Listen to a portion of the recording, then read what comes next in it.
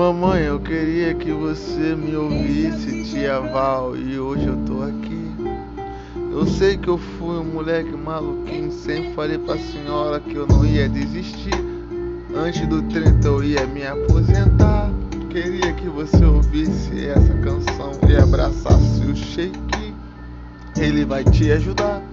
Pode ficar tranquilo que as suas filhas vai se formar. Cheguei a me arrepiar.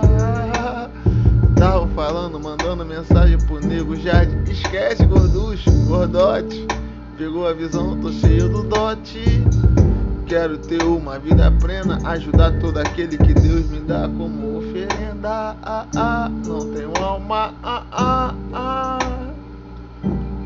não dá nada. O moleque encantou a quebrada, de bicando pipa lá na loja. O moleque tá sempre com as metralhas.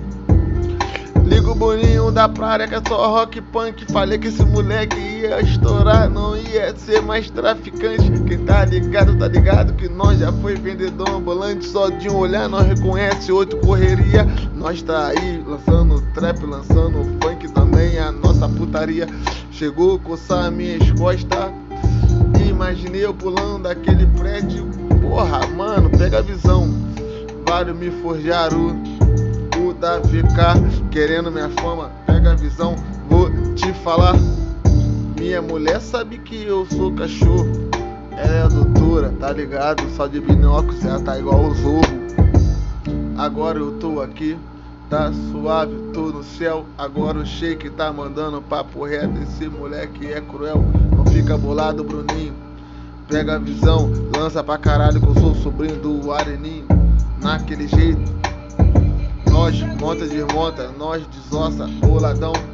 Nós tá ligado que nós faz o show, vai embora, irmão. Vou te dar um presentinho pra comer mina gostosa.